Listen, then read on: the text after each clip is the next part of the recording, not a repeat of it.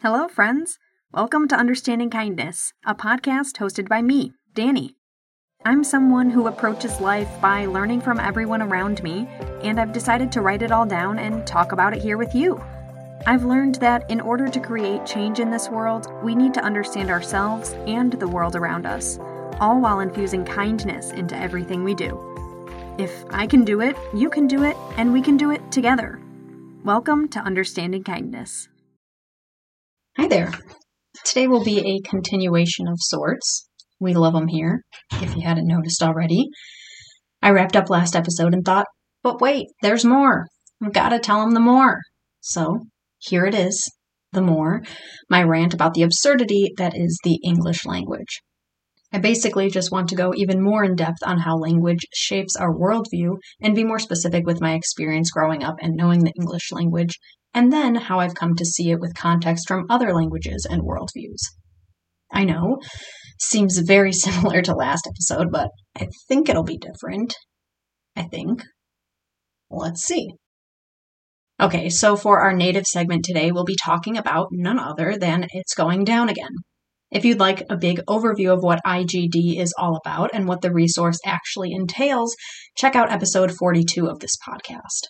I recently highlighted IGD because I find it as an incredibly useful resource for learning and keeping up to date on the political climate in the so-called United States.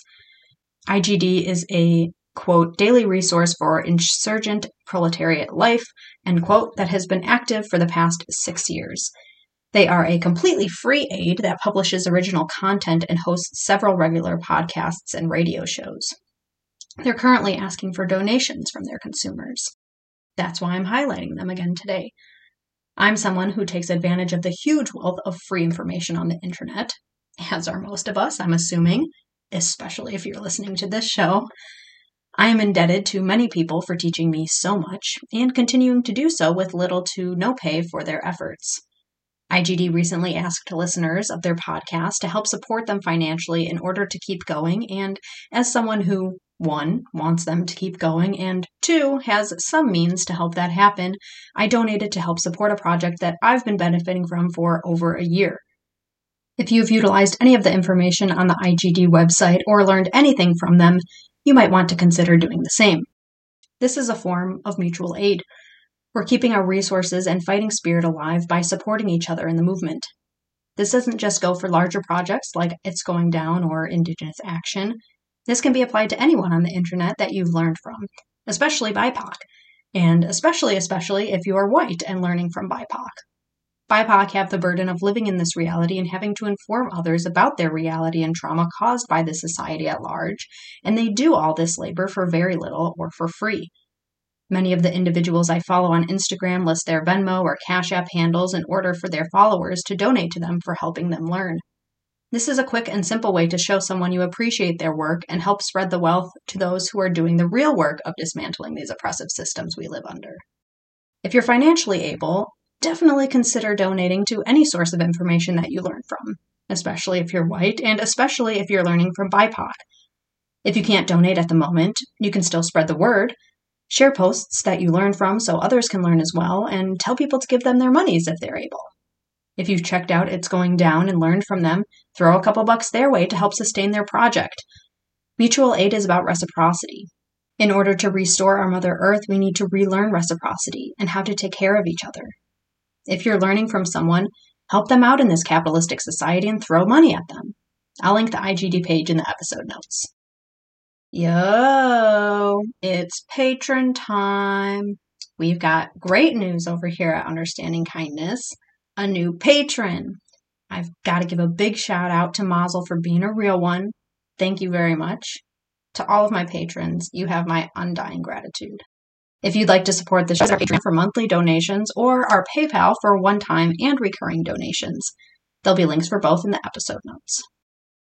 All right, peeps, let's get into this rant for today.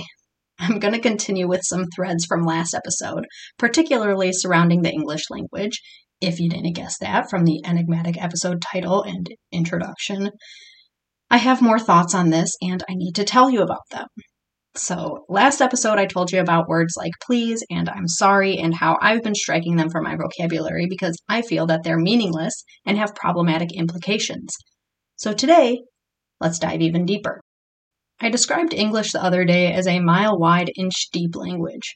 There are a plethora of ways to say things. Beautiful, gorgeous, pretty, lovely, stunning. Essentially, these words all mean the same thing. What is the point I'm trying to get across when I'm using any of these words? All I'm trying to say is that this thing or person is appealing to my senses. These are arbitrary descriptors, which I'm not denying that every language contains. Well, I guess I can't say every language because I'm not that cool and I don't know every language, but I am going to guess that many languages allow for people to discuss their personal opinions about things. Anyway, we could do this with a myriad of different words in English. It's a very esoteric language, meaning you've got to really be in the know to understand the meaning that's trying to be gotten across. If you're unfamiliar with a word like lovely and someone uses it in a sentence, sure, you could use context clues or just ask what the meaning is, but think about it from a language learner's perspective.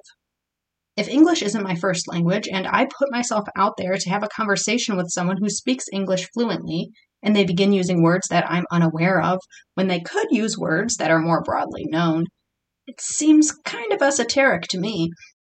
I'm not saying that this isn't something I've done personally because I'm sure I have. I don't remember any of these instances because I was very unaware of how I spoke coming across to people who don't speak English fluently. As I mentioned last episode, putting yourself out there to be uncomfortable and practice a language with someone is difficult. And creating an environment where you've really got to be in the know to follow the conversation is pretty inconsiderate. Like I said, I've definitely done this before, and not on purpose either. That's just how my brain worked when I only had context for English and knew no better. Forcing myself out of my comfort zone to learn and practice other languages helped me gain perspective here. It wasn't until I started learning other languages, a while after actually, that I began looking at English in this way. In Spanish, there usually aren't more than 2 ways to say something, and usually if there are multiple words for some similar concept, they're used in different contexts. For example, decir and hablar are very similar, and you could use them interchangeably and get your point across. Decir means to tell, while hablar means to talk. You can see that they do have slightly different meanings, but essentially come down to both meaning having some type of conversation with someone. And maybe you can see the different contexts you'd use each in. Another issue that I take with English, or at least how it's utilized in the so-called US, is how subjective it can be. Words like good, bad, interesting, these are all individual perceptions of reality that we've incorporated into our language as if the meanings were all 100% universal. What is quote-unquote good to me may not be quote-unquote good to someone else. What I find interesting, someone else may find insufferably boring. Yet we use these words as if everyone knows exactly where we're coming from and exactly what we mean. At least this is what I do, or have done in the past. I'm working on being more descriptive when I speak and write. I really want to suss out what I mean by being as exact and descriptive as possible. This is another way that English is esoteric. We assume that everyone is on the same page with what is quote-unquote good, what is quote-unquote bad, what is quote-unquote ugly, what is quote-unquote beautiful. These terms are all subjective. There is no universal meaning to them. Yet we pretend that there is. I don't believe this culture in the so-called US allows people to actually figure out for themselves what they believe to be good, bad, ugly, beautiful, interesting, etc. We're just told that what is good, bad, beautiful, etc. is objective fact, and this doesn't allow for us to make conclusions about these things on our own. And this adds to the esoteric nature of the language, and even more specifically, esoteric to the English spoken in the quote-unquote US. If you're not in the know about what we believe is good, bad, funny, or sad, then you're an outcast. Trust me on that one. I felt it. I'm not implying that English is the only language that is esoteric. It is derived from the same places as Spanish and Italian and any Latin language is derived from, so there are inherent faults and worldview perceptions steeped within these languages. English just does this in a unique way. As English is the language that happened to be spoken by the most egregious colonizers on the planet, it has a specific way of fooling people into believing that it's quote-unquote the best way to speak. And how does it fool people? In my opinion, the mile-wide, inch-deep metaphor explains this quite well. Let's discuss. First, we've got to convince people that there is fact in the world, that our lives are completely constructed from fact. Gravity keeps us on Earth. The sun will rise and set every day. Human animals are fundamentally different and separate from every other living being on Earth. This is all a construction of facts in order for us to make some sense of our world and to place specific beings, human animals, at the top of a hierarchy. And let me tell you, it doesn't get better from there. Not only does the English language separate human animals from every other living being and aspect of our world, but it separates other human animals from each other. It's constructed things like race and class and manifest destiny into existence, as with all these other quote-unquote facts that it claims. It tells us that we have no connection to each other, that we're inherently competitive and there is no other way to be in the world. We must be hierarchical if we're ever to quote-unquote succeed. What even is succeeding? Who created success? This is but a concept. Imagine if there was no word for success. Imagine how much more we'd be capable of if we weren't striving for some arbitrary construct that was created in someone else's mind in order to gatekeep the hierarchy that has been established with specific people already at the top. This is what I mean by mile wide, inch deep. English scrapes at the surface. It scrapes and scrapes along, looking for no more meaning than what is explicitly plastered right in front of its face. And this translates right into native English speakers' worldviews. Many of us have a difficult time seeing things that are beyond what's right in front of us. And it can be difficult to see these things, especially when we've been trained our entire lives not to see them, to actively not see them in order to continue maintaining the status quo and the white supremacist hierarchy. Just by virtue of growing up in the so-called US, as a white person especially, learning English helps ingrain these thought processes into our minds. We're force-fed this language that tells us everything is black and white and there is no nuance, and to just look right in front of you. It's all right in front of you. We figured it out already. No need for you to spend your precious little time thinking through all these things. Instead, you can give us your time because we've done all this work for you, and you can rest your pretty little brain while you make us at the top of this hierarchy even more rich and powerful. English is literally a colonizer language. It informs how to colonize entire groups of people and the entire planet. Seeing land as someone who could be owned comes from the thought and informs the thought that other people can be owned. Quote-unquote ownership in and of itself is a concept. I'd be willing to bet there are languages where ownership isn't even a thing because I'm pretty sure there are worldviews where ownership is a thing because I can now imagine it. And of course, I learned it from somewhere other than a culture steeped in the colonial English language. I know of this worldview that the English language provides because I was brought up in it and have been around it my entire life. That really isn't enough, though. If it were, everyone would be able to see this. I wasn't able to see it, not until I put myself out there and started learning more about other languages and cultures. Many things aren't evident when you only have one context for them. We need many inputs in order to see things more clearly. We need more inch wide, mile deep. We need to look at things more closely and with multiple perspectives. Nothing is completely separate from anything else. Nothing exists in a vacuum. With the little bit of knowledge and information I have from learning other languages and about other cultures, I've been able to change my worldview completely.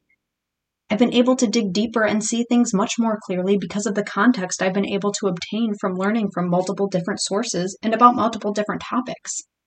I've been able to utilize what I've learned from other languages and peoples to begin digging deeper and find information that was not available to me from only knowing one language and one way of life.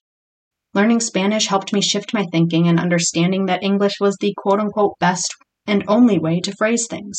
It began broadening my mind. Learning about the Potawatomi culture and language allows me to actually see other beings on the planet and understand my relationship to them more. Beginning to learn Navajo and learning from Dene people is teaching me even more perspectives and how to show up for others. Learning Hawaiian and from Hawaiian people is showing me how beautiful and complex language and worldview can be and is. And studying Italian is giving me access to some of my roots that had gone unexplored until recently. I understand so much more about life and the world and myself since starting this journey of language learning. And to be honest, it's really not just the language learning that's helping me along. It's just learning in general. I personally find the nuances between language and worldview very interesting, obviously. So I enjoy looking at the complexities to understand my thinking fundamentally. Knowing this information about English and language in general helps me understand how the world works, how we ended up where we are today, and how we can get back to a more equitable, reciprocal, indigenous world. Us English-speaking white people in the so-called United States must shift our thinking and our worldviews. I'm simply suggesting that learning a new language can help us all on our paths there. So if you didn't think English was fucked already, I hope I've gotten you there. This colonizer language was designed to colonize people and the planet. Everything in it is set up to view the human animal as the most important being on our Mother Earth. English is a system of communication. It is a system, and it cannot simply be reformed. It will always be steeped in the colonial roots that it was created with. But we find ourselves at a juncture where so many of us know no different, and the worldview has spread so widely across our globe. What can we do about it now? We can do the best we can. I don't have the answer, really. I'm just trying my best. I'm listening to those who I feel we need to learn from in order to help restore our Mother Earth so we can all live again. And those people happen to be indigenous. Their languages and cultures show us different worldviews that we could not even imagine with the English language as our only context. We need a broad variety of contexts in order to truly see how the world can be different, how we can change. We need more understanding, less gatekeeping. We need to truly see each other and ourselves in order to see the world in a whole and different way. To me, learning other languages and, in turn, about other cultures has helped me gain access to these worldviews that allow me to see myself and the world differently. I'm sharing my experience with you so that maybe it can help you along in your journey, or give you some idea of how to begin broadening your experience and understanding of this world we live in. It's not easy. It's difficult to begin deconstructing our thoughts and actions, especially when they've been beaten into our minds our entire lives. It will be difficult to learn new things and understand how they truly impact yourself, others, and the world around you. No one is saying you must do it alone, though. I am here. I'm sharing my experience with you because it was from others on the internet who showed me how to make mistakes and keep learning that I reached this point in my life now. My journey has not been the same as anyone else's. That does not mean we cannot find common ground and help each other along in our journeys. We can all be compassionate and understanding. I am here. If you ever need help sorting through feelings or just want to talk about things you're learning, shoot me an email or a DM. I love talking about this stuff and helping people along, especially those who I care about. You can do it. I did it, but not on my own. We can deconstruct our worldviews and thoughts together, despite the fact that the English language wants us all to believe we're all in this alone. We're here for each other. Boom, it's recommendation time. I'd like to recommend you learn another language, or at least learn about another culture, probably the one whose land you're currently occupying if you're a colonizer. The recommendations I have for where I learned about Potawatomi, Navajo, and Hawaiian are very specific and relevant to me. Feel free to learn from these sources and find sources for the indigenous languages/cultures near you. I'll link the ones I know of in the episode notes. And then there's It's Going Down, quote, your daily resource for insurgent proletariat life, end quote. If you've learned from IGD, throw some money their way to help sustain their project. If you're white and learning from anyone of color on the internet, strongly consider giving them some of your money too. Help support each other. I'll link it up in the episode notes. If you enjoyed this episode, help support the podcast. All this content is free, and I'd love to make it my job one day. So if you're financially able, join our Patreon or send a one-time or recurring donation through PayPal. You can also share an episode with family or friends and give UK a kind rating and review. Check out understandingkindness.com for all episodes, transcripts, and blog posts. And why not take a listen to my other podcast, Better When Awkward, co-hosted by my childhood best friend, Jasmine. Get in touch with me by emailing understandingkindness@protonmail.com or through social media. You can find all links in the episode notes. For now, be kind, be compassionate, be understanding, and question everything. I'll be here. Thank you for listening to this episode of Understanding Kindness. I'd like to recommend you learn another, and that's it.